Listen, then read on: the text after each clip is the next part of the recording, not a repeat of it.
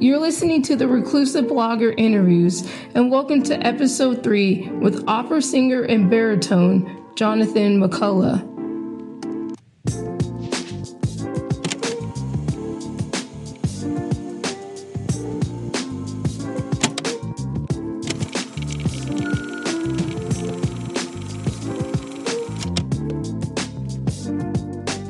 On episode 3, I talk with Johnathan McCullough, who is a Grammy-nominated baritone, opera singer, and musical director.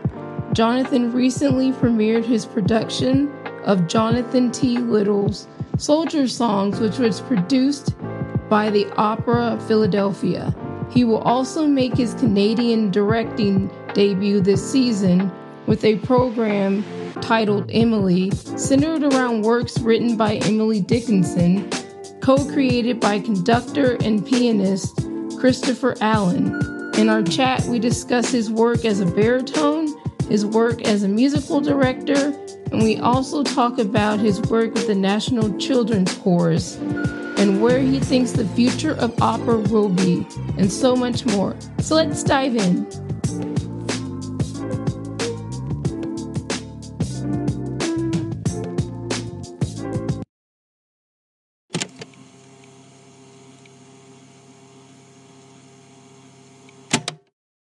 I usually start out with the question,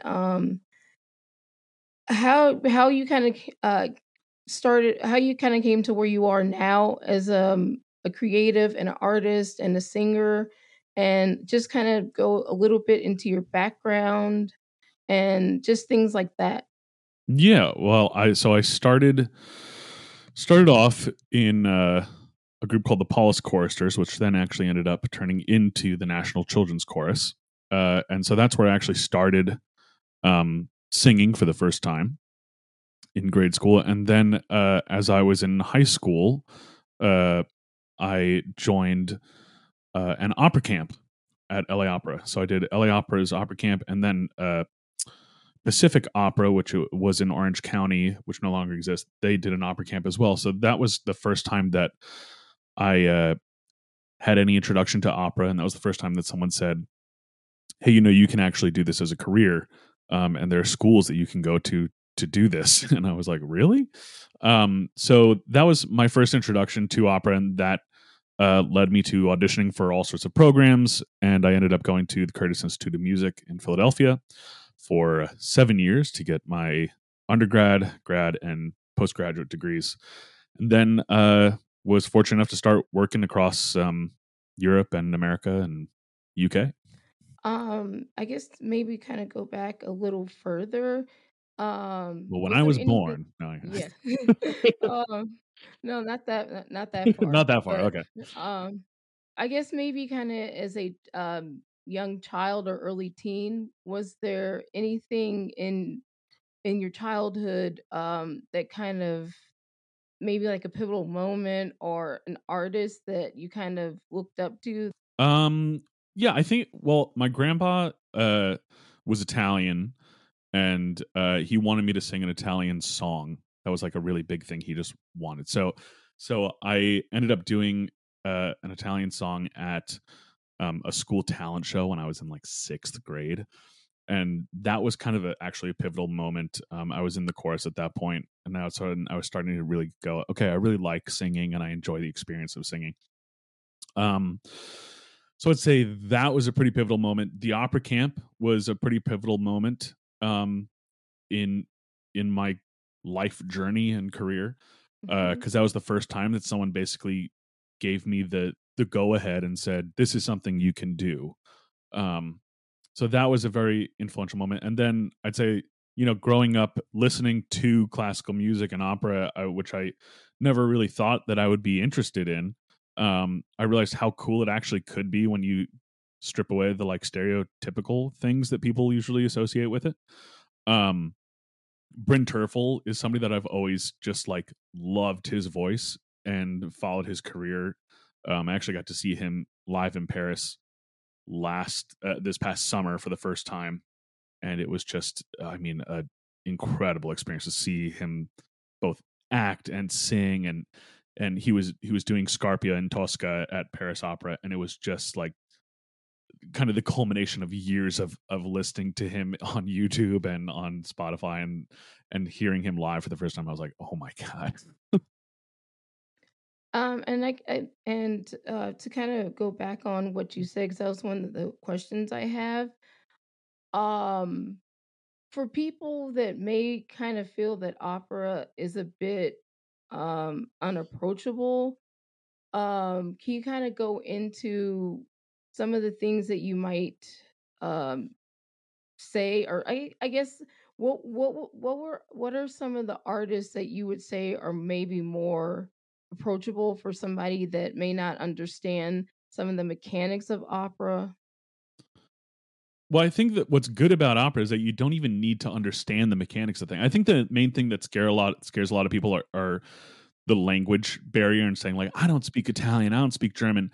The thing is, these shows are universal themes that no matter who you are or what your background is, chances are there's something that you're going to relate to on a human level.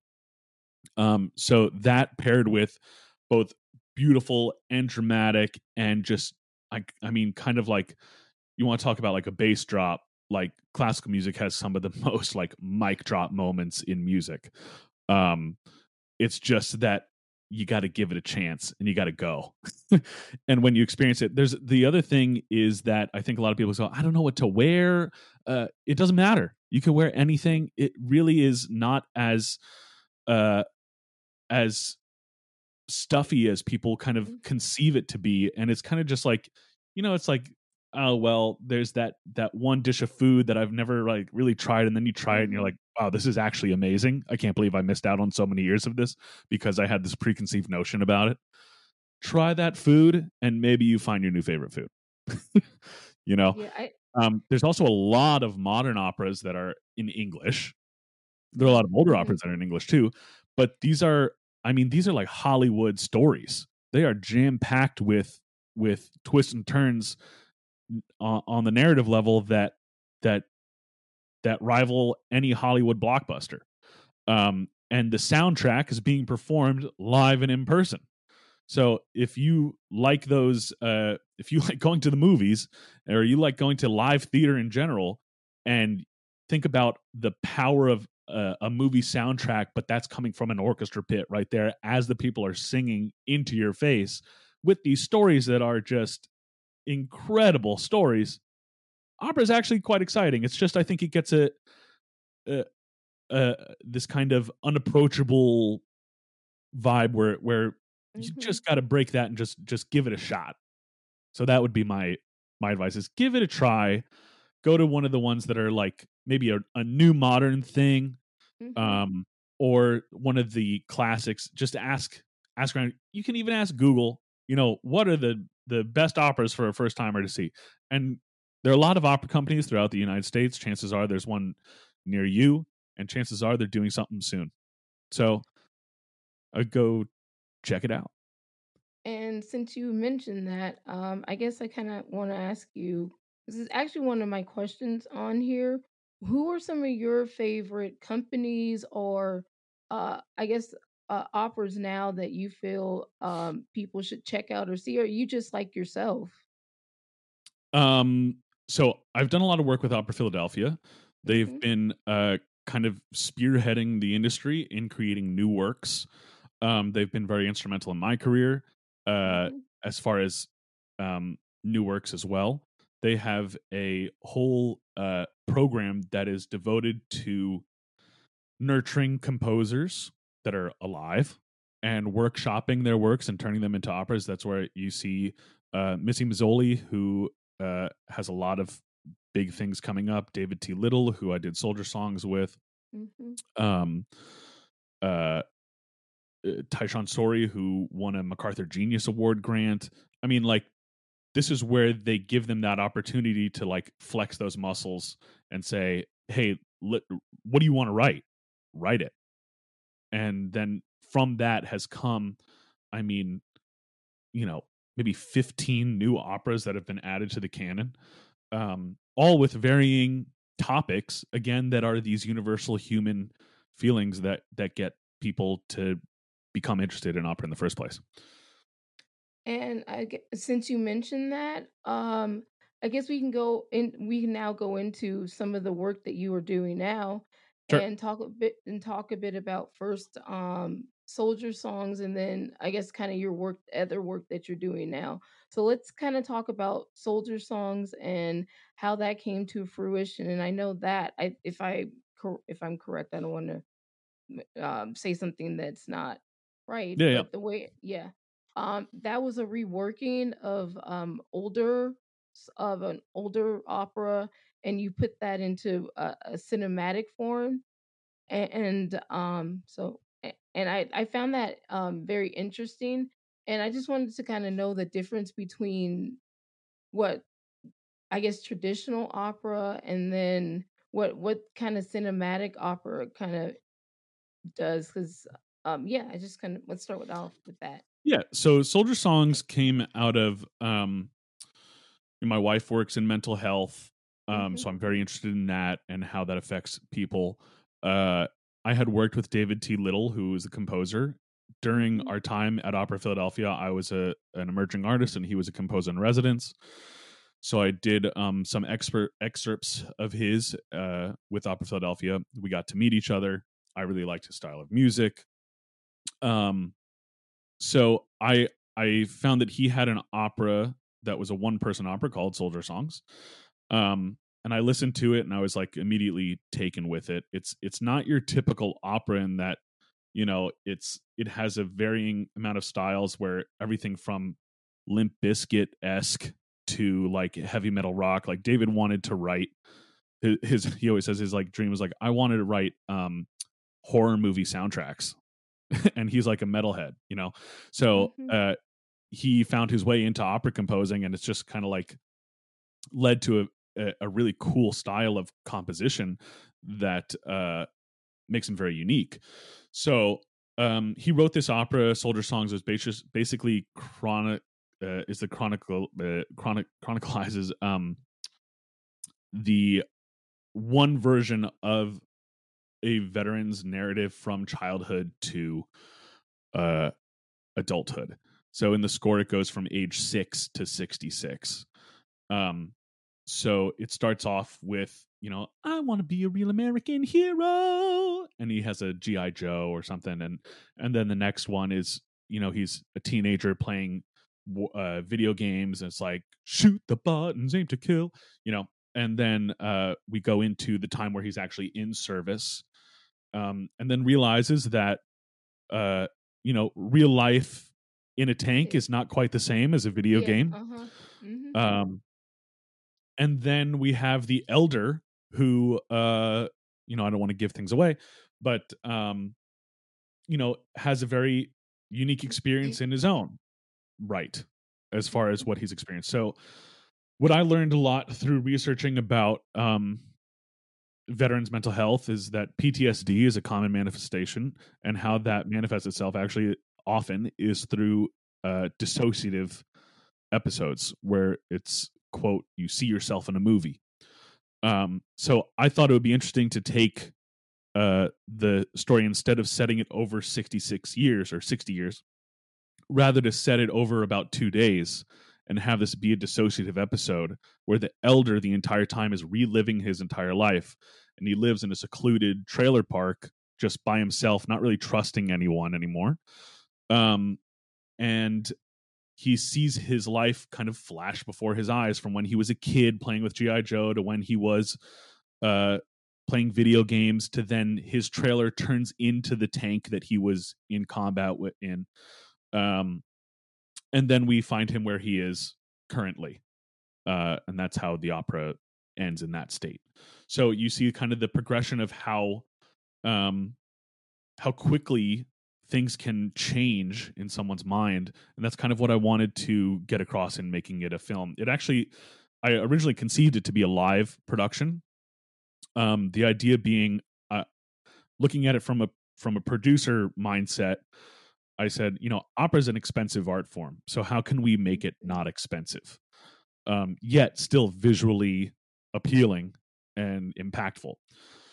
So I thought, all right, if this is set in a trailer park, all we really need is a trailer and like a table and a grill and like a turf grass thing.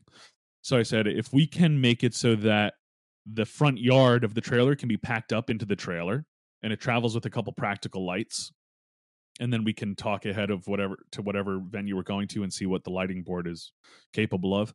We can actually pull into a theater in the morning, do a light focus and sound check in the afternoon, and then perform the show at night, and then get out of there and go to the next place. The idea being we could spread this message of mental health awareness and creating empathy and sympathy to what some veterans go through. Because I thought I understood PTSD, I had no idea until I learned a lot more about it. And so my goal with this is, I felt like, how can I help people in this field like my wife does? Because I can't do what she does, right? But as an artist, I can at least spread the word about using your mental platform. health, using my platform and spread the word of mental health awareness, and at the very least create empathy and sympathy for people going through a situation different than your own. So originally it was a live show, and then with it being right in the midst of COVID, like pre-vaccine, we thought it would be safer to do as a film, which ended up being, that was the choice of Opera Philadelphia, and I'm so glad that they did do that, because it paid off, because we were able to basically capture this thing and have it live on forever, as opposed to it being, 5 performances and then it's gone. Do you feel that you would do that you will wind up doing more work like that, or do you feel that, because I'm trying to familiarize myself with more of this because I find it fascinating, or do you feel that other people in your work will do more like that?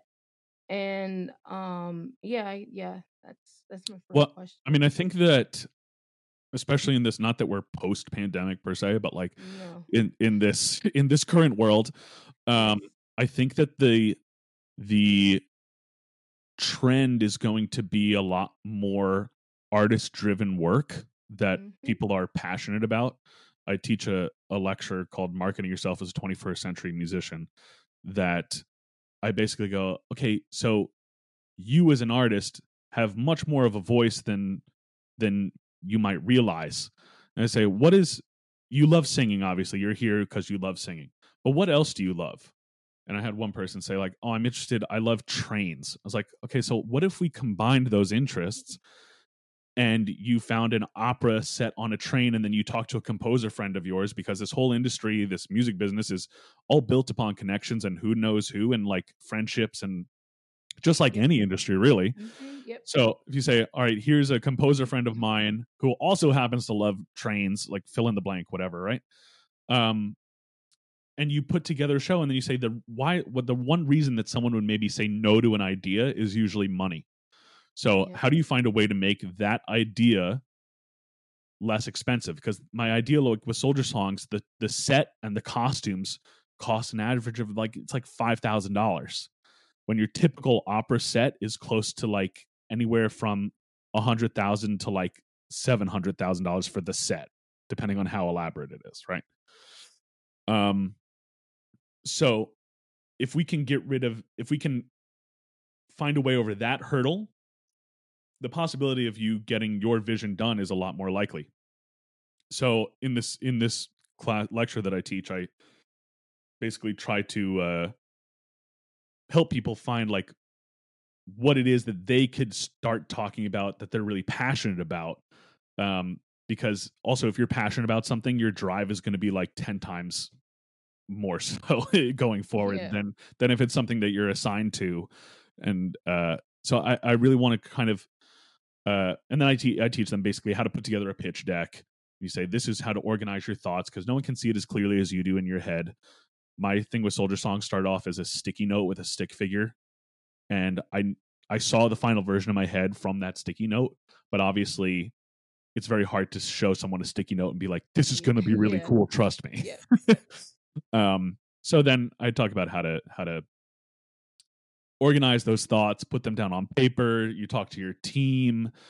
You get feedback. You change things up a little bit so you have an outside perspective, and then you can start clearly talking about what you want to try to pitch to companies.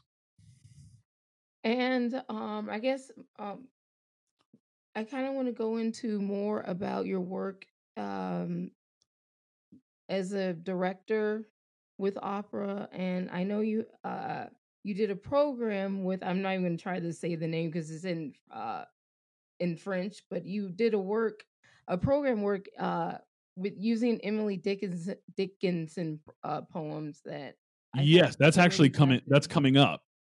Oh, okay, yeah. Yeah, so that's at Opera de Montreal on Yes, April that's 5th. the one that I Yeah, find. the Atelier Lyrique is doing Okay, yes. this program. So a friend of mine named Christopher Allen, who's a Mhm. brilliant conductor and also happens to be a brilliant pianist, we co-created this show about Emily Dickinson using song cycles that already existed. So there's an Mhm. Aaron Copland song cycle, who's this famous composer, and he set music to Emily Dickinson poetry. And then there's another famous composer who is still alive named Ricky Ian Gordon, who also Mhm. said, Emily Dickinson poetry, I'm going to set this to music. And these are two brilliant song cycles. So what we do is we kind of say, all right, this is a little bit of like what Emily Dickinson's life was kind of like. And all of a sudden we say, well, let's have instead of just having a concert where you stand in the crook of the piano, Mhm. let's put, a desk, a lamp, a chair, and stage it so that we can actually kind of see the audience gets a sense of this is what Emily Dickinson's life was kind of like. She lived a very secluded lifestyle. Mhm. Um, you know, It was basically her in her room just right. writing at a desk. And that's what Yeah. this whole thing is basically set at Emily Dickinson at her desk. Mhm. Um, and then people come in and out of her life, and those are the other characters in the song cycle. But they each person basically just sings these songs throughout the song cycle, and we weave them together staging wise so that you see a narrative of what Emily Dickinson maybe saw her life could have been, what it actually Mhm. was, what she was thinking about at the time. There's a lot of stuff about nature. There's a lot of stuff about death, Yeah. and how she contemplated these things. So that's something that we are doing. Again, that's something that, like I talk about in my lecture, I say, all right, well, here's a creative, like, we could just do a concert of those songs standing at the piano, and there would be nothing wrong with that. Like, that's a totally viable option. But for the price of a desk, a chair, and a lamp, and then we add some lighting that's already going to be in the space, you now have a full extra show added onto the Mhm. season, um, that really just cost the price of a desk and a chair and a lamp. It's like added atmosphere, and it kind of Exactly. it's a whole mood and the whole aesthetic, especially if you know anything about Emily Dickinson Hmm. and her life, then it really kind of adds to the whole, I guess it adds to the whole sonic atmosphere as with the music and everything. Yeah, I kind of think of like, so I'm also fascinated with film, obviously, and what's interesting is like, on your typical movie, it'll be shot, and then like as they're shooting or towards the end of shooting, whatever, they start getting in touch with composers, and they say, here's the film, here's the final cut or close to the final cut, add music to this. So it's like, you have a big whooshing arm, and it has to be like, and the music has to complement what's happening visually. I kind of work backwards as an opera Mhm. director, and I say, what's the music, and then I close my eyes and I go, what's the movie I'd want to see accompanied to this music. Mhm. um, so that's kind of how I work as far as when I'm directing things, how I see it, and it plays itself out that way. Which is what I did with Soldier Songs. I listened to it and I said, "This is what I see happening here," and the visuals are driven by what's happening sonically. And to well, I want to just kind of back up a bit because on the Emily Dickinson thing, I first want to ask you, do you have a favorite poem of hers? And is there a specific poem that you feel just kind of fits the the world at the moment. Because I know, since you mentioned already, she did speak a lot about nature, and a lot about, I know, mortality. And I do know specifically now, and also you did also mention that, with the soldier songs, that that was specifically on mental illness and everything. And I also think that, with Emily Dickinson, there was a lot to do with, I guess, maybe with her. It's not so much speculating that she did kind of suffer from mental illness because she was in the room, or just kind of stay within her room a lot. And so, Hmm. like, that would be my next question, my next two questions for you. I mean, so it's it's interesting with her because, like, you know, also mental health Yeah. back then was a very different story than what it is Yeah. today. Uh-huh. Yeah, especially um, with her being s- female. right, exactly. So it's like, it's in the back in the day, a lot of times it was like, oh, the woman has hysteria, which, like, Yeah, I know. like, we're like, oh my god, there are so many things that were just like not Right. handled correctly, but because they didn't know. Yeah. Um, uh, so I mean, there's things like, I felt a funeral in my brain is kind of interesting the way she talks about things there. Yeah. Um, uh, I'm trying to think. Why do they shut me out of heaven is kind of interesting. Mhm. Uh, Heart, we will forget him. There's some interesting things maybe in what she was actually feeling as far as romantic interests. Um, Yeah, she was clearly way ahead of her time. Like, yeah, exactly, and it's yeah. like that. Those are some of the things that we explore in the staging of this, and Mhm. we haven't actually. I have a staging plan generally mapped out, but we haven't worked. Once I meet the artist, it'll also um, probably change. I think the thing is, a director, it's in what I like to do is have a general idea, but be adaptable to change, Mhm. given whatever context. Because, like, this singer may come in with a certain idea, and I might be like, you know what, that is actually, like, wonderful. Let's run with that. Because being a singer myself, I know that I spend, like, an incredible amount of time on my role or whatever it is, and I have Mhm. a lot of ideas to bring to the table. And I think that the best result usually comes within sort of a collaboration. Of course, it's like, Yep.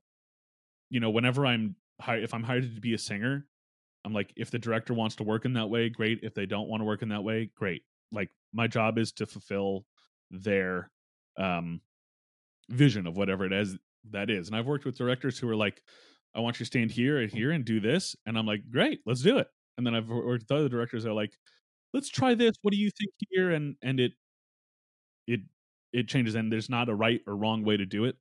But I think the basic thing of being able to go with the flow a little bit and figure out in Mhm. a rehearsal room everyone's style so that you can get the best result. And I know that you just mentioned that you love film.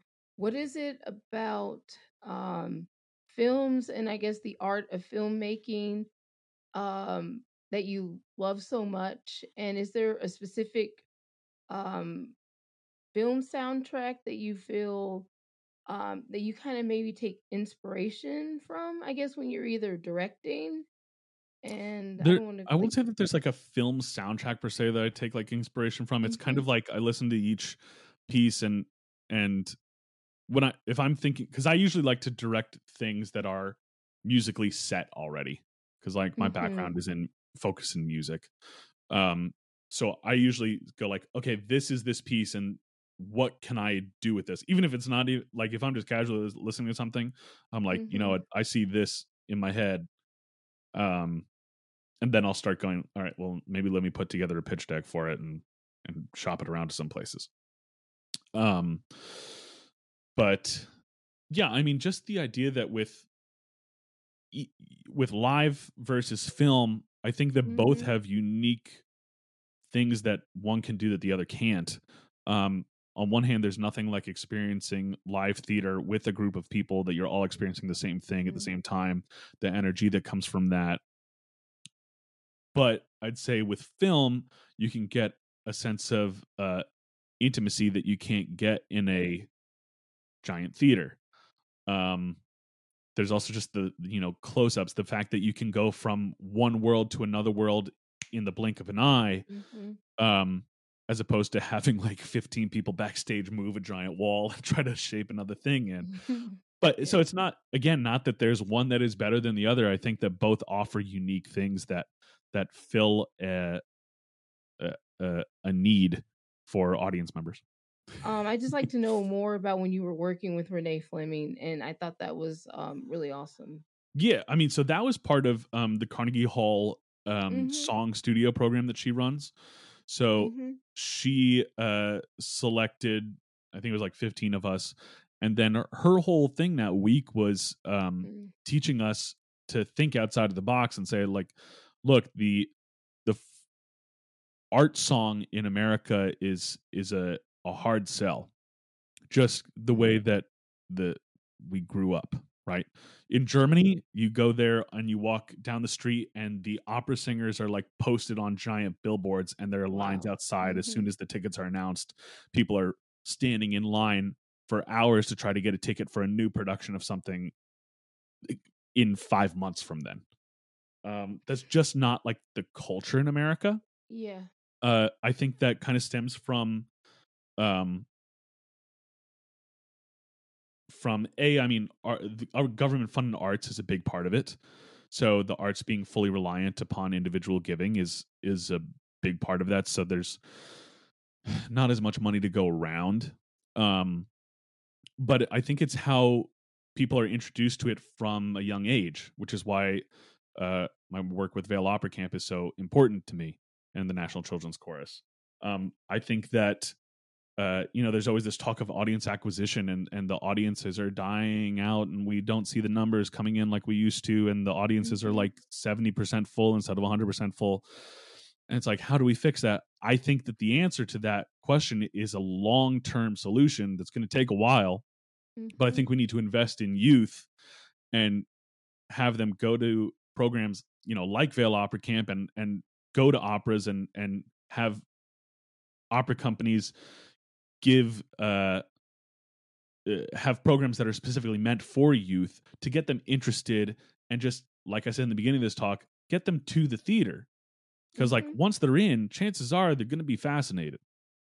So like at Vale Opera Camp, my thing that I always say is like, look, if you do Vale Opera Camp, here's your chance to learn about opera, to learn about directing, to learn about conducting, to learn about acting, to learn about singing with an orchestra, putting on a full show.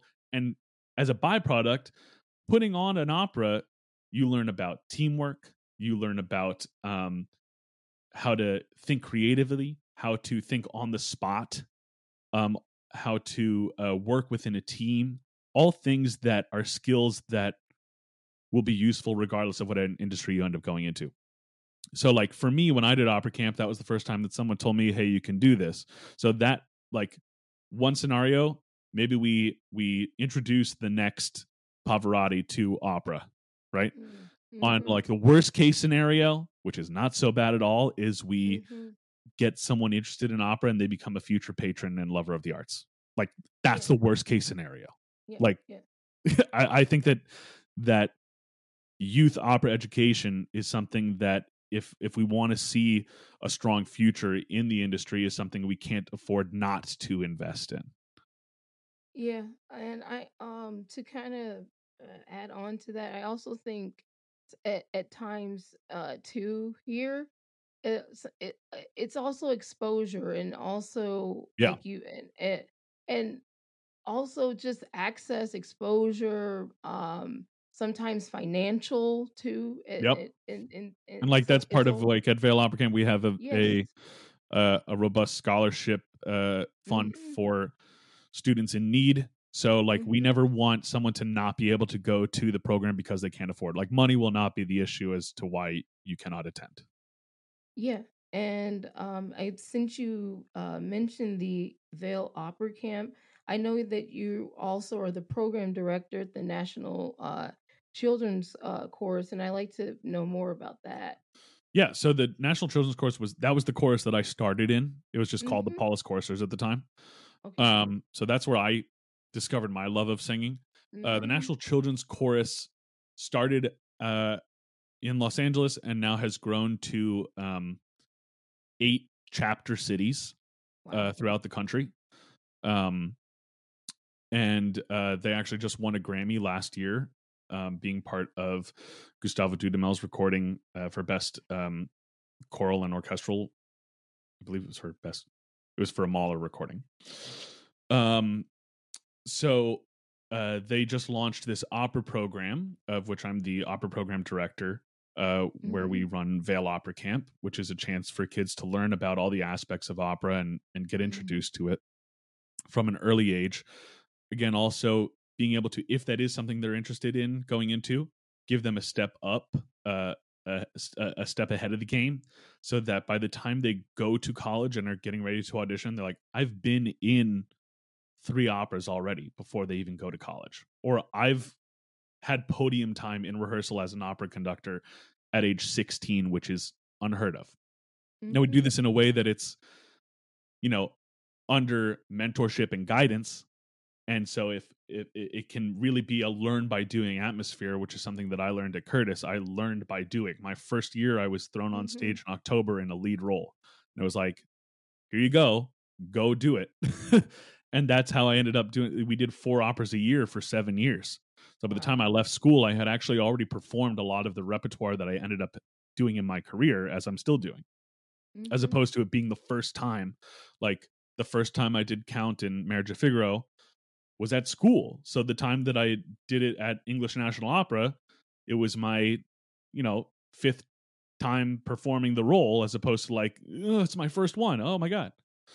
Um, so we basically want to give students that chance to get real world experience, Mm-hmm. so that they can learn about, you know, stagecraft and acting and even prop design, so they get a really well-rounded um, education in that time period, and then can decide what they want to do. And if they, again, like if they don't choose to go into opera, then they still have learned all these skills that you get from putting on a show, and the teamwork and the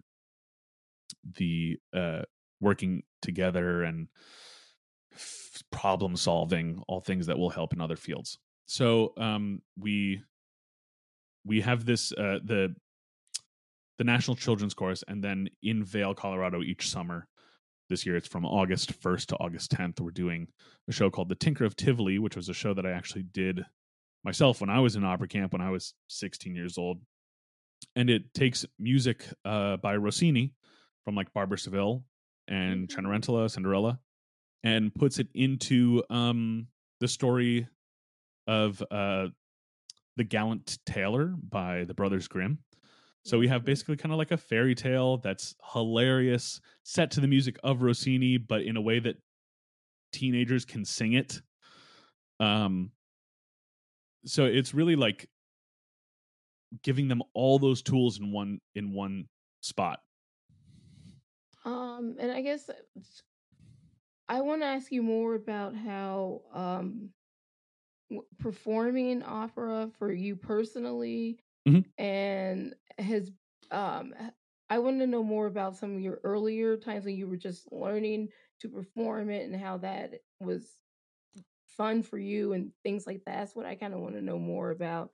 And what has kind of been the most rewarding experience for you so far, and just kind of more about your voice because I know you're a baritone, but I'm not quite um, sure the technical aspects of that. But and just kind of what are your favorite operas to perform, and just more aspects of that um, part of your career. Yeah, so I mean, Curtis Institute of Music had a big impact on me as far as that goes. Um, I'd say one of the most memorable experiences I had there was performing the role of Doctor Atomic in Doctor Atomic, which is the story of the Manhattan Project. So I was J. Mm-hmm. Robert Oppenheimer, and that was a pretty big c- pivotal moment in my career where I was like, this is what I want to do. I Mm-hmm. really love modern music. I love interpreting things in a way that is not your. It was not set in a Manhattan Project esque look aesthetically. Mm-hmm. I loved that. Um, that was the last thing I did before I went off to uh, sing in Europe. I did some shows at Komische Oper Berlin, Opera de Lausanne in Switzerland, and that was kind of like the thing that was my send off from Curtis, which was like, okay, here's a big lead role that took me like a year to prepare, um, and that really was like it was kind of like my senior thesis, basically, right? Mm-hmm. Um, that's it's a little non-traditional, but that's really what was most pivotal in saying you're now able to go out and do this Mm-hmm. um, in the real world, because what Curtis did was it set it up so that the school environment mirrored the real world environment, so that that Mm-hmm. transition was quite smooth, not a culture shock in like going, oh, Yeah. Yeah. this is a totally different thing than school. It was actually pretty much the same as school, because the Yeah. school ran it like a professional company, which is how I'm modeling Vale Opera Camp after the Curtis way of doing things, because that's where I received my education, and that's this learn by doing atmosphere that I really want to cultivate. And I guess you kind of already mentioned that, but I would what advice would you give to anybody that is wants to go into this profession, whether they're a musical director or a singer or performer, any aspect to this profession? I'd say, well, it depends on age, right? Okay. Um, it's not too late, depending on any, no matter the age, right? It's just what path Mm-hmm. do you take at what age?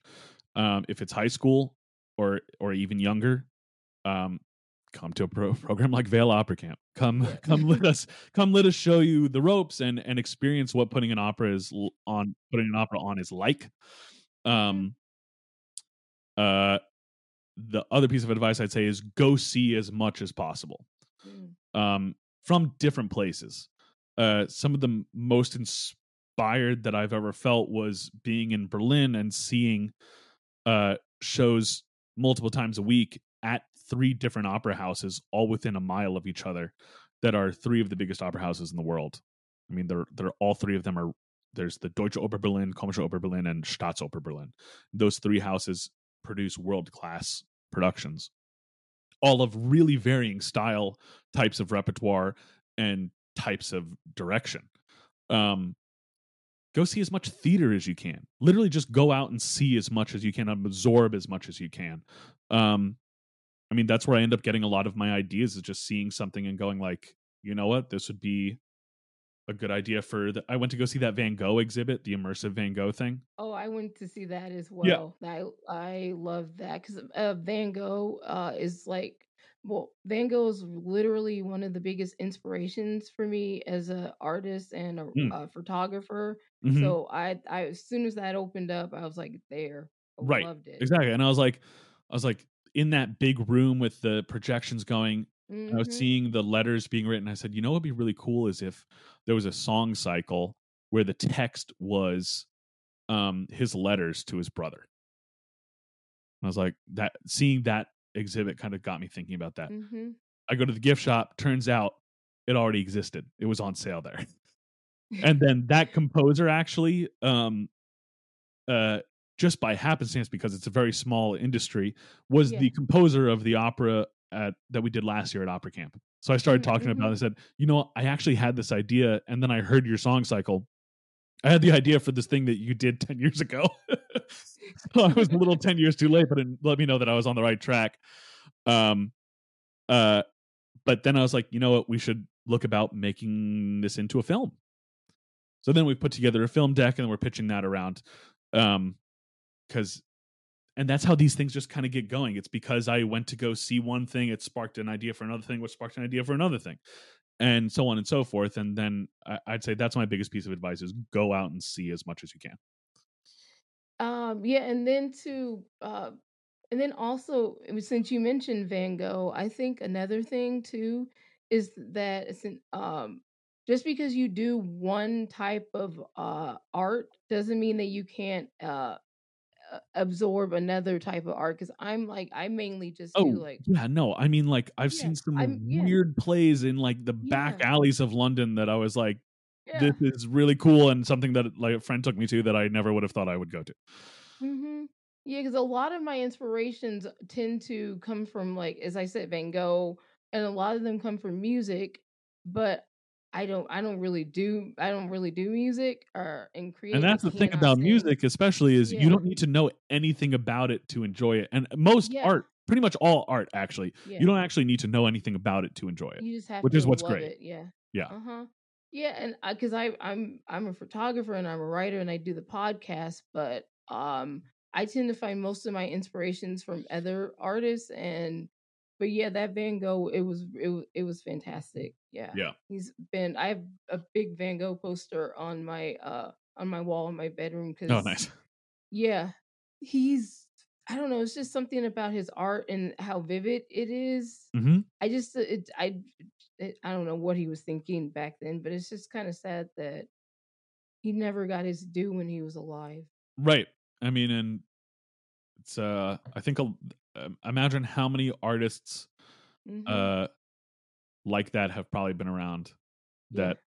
that were either never given a chance during their lives and after their lives. So it's kind of Yeah. like, when you think about like the universe and how expansive that is, like I bet you the same kind of thing exists when, as far as like thinking about how many artists are out there that have created just museum worthy stuff Yeah. that Yeah. we may never know. Yeah. I to be honest, I try not to think about that Yeah. because there's so many, so But many. then the But point being, though, go out and support some local artists yeah. and go out Uh-huh. and see as much as you can. And Yeah. what if you were the one that discovers them? Like I just saw this band. I certainly did not discover them, but I just um, heard about them for the first time, called the Scarlet Opera. Like I started listening to them yesterday. They are Mhm. fantastic, and I am like obsessed. um, and they were just on the Late Show with James Corden the other day. Oh, yeah, yeah, yeah. Um, Uh-huh. and and I'm like, I've listened to those 3 songs that they have on Spotify on repeat, and I'm waiting for some more stuff to come out. And being there at, like, this isn't necessarily the beginning of their journey, but like, but uh I get excited telling people about, so like, we've never met, but I'm telling you about this band and you should check them out. I have no I don't know them. I don't know them personally, but like I texted like 10 of my friends, said, "Have you heard these people? Like check this band out." And just that form of excitement and experiencing art for the first time. It's like, when somebody Mhm. uh when you're like, "Oh, you haven't seen that movie? Oh, I'm so jealous you get to experience for that for the first time." Um Going out and seeing new art is one Yeah. of the most satisfying experiences that there are.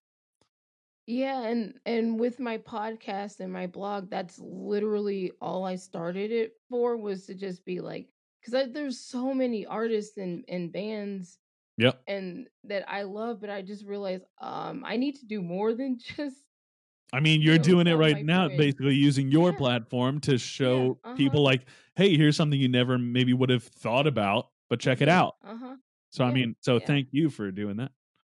Yeah, I mean, I've the amount of people that I had telling me that, I'm like, I just like this artist or whoever, and it's kind of grown to something that I never actually would have dreamed of. Yeah. So I guess I want to ask you a few I guess since we're on art, a few fun questions. You kind of already answered one, which was the Scarlet Opera, but Mhm. do you have any more, I guess, musicians or maybe some podcasts that you've been just kind of listening to lately? Yes, I love listening to Greta Van Fleet. Greta Van Oh, Fleet. Yes, I love listening to Greta Van Fleet. The Scarlet Opera is a new band that I've just discovered, and I love listening to them.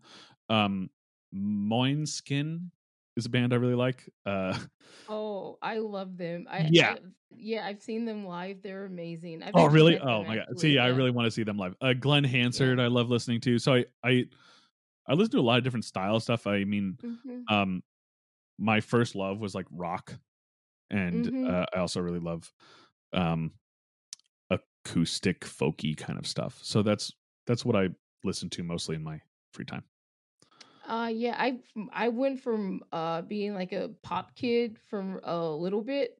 Like I was really really into NSYNC for like from when I was 12, 11, 12, and then I just made like this drastic transition from NSYNC to where I was just heavy into rock music from Hmm. uh a teen. And then yeah, that's what I grew up on as a teenager was a lot of rock music like MCR, AFI, Yep. 30 Seconds to Mars, a lot of that stuff. And I still listen to a lot. Rock is where I kind of grew up Yeah, on. I'm my dad my dad introduced me like James Brown. So I would listen to James Brown going to kindergarten. And then he introduced me to like the Who and the Stones and that kind of stuff. So that's where my musical interest kind of like started. And then it somehow veered off into opera. But they're both like they both have a flair for the dramatics, you know what I mean? What is your earliest musical memory? My earliest musical memory is probably listening to James Brown on the way to school as a little kid in the back Okay, seat. that's cool. Yeah, I know. I think my I got a lot of if a lot of the R&B music and soul and stuff I got from my grandparents and my mom. They listened to that Mhm. and stuff. And yeah, because I my mom told me this really cool story where when she was little and she got to see it was the guy that it was the artist that sings "Hit the Road Jack," and for some Ray reason they like Charles. that. Yeah, Ray Charles. Thank you. Yep, Wow. yep. Yeah, Ray Charles front row when she was like 5 Oh because my he did goodness. a performance on my grandpa when he worked at college at a college campus. So he did like a college campus Oh performance. wow. And so and I was like, that's insane. But yeah, she was just front row there. Wow. Insane. That's amazing. Mm-hmm. I know. I know. Question is how do you see opera shifting in the next 5 or 10 years? And yeah, where do you see yourself in the next 5 or so years? Um yeah, I think that opera is really going to become have this industry shift of artist driven projects. I think that's going to be a big thing in the next 5-10 years is kind of what I am predicting. Um, Slash is already happening. People like Mm-hmm. Anthony Roth Costanzo and Julia Bullock, who are two brilliant artists. Um, they are the creative forces behind a lot of their projects. I would love to keep singing. I'd love to keep directing. I see my position with this with the National Children's Chorus as the opera program director. We're looking to grow this program to be able to give youth opera education to as many people as possible. And that's something I really want to grow over the next 5 to 10 years, and basically make it so that we can give opportunities to as many young people who are interested in going into performing as possible. Well, awesome. That is what I hope happens because I'm always for more uh different types of music being accessible to more people. Yeah. And yeah, thank Well, you for sitting if down you're with interested me. in following more, follow us at Vale Opera Camp. That's my official plug. Follow us at Vale Opera Camp on Instagram. Great. Okay. Once again, you have been listening to the Reclusive Blogger interviews. See you in the next episode.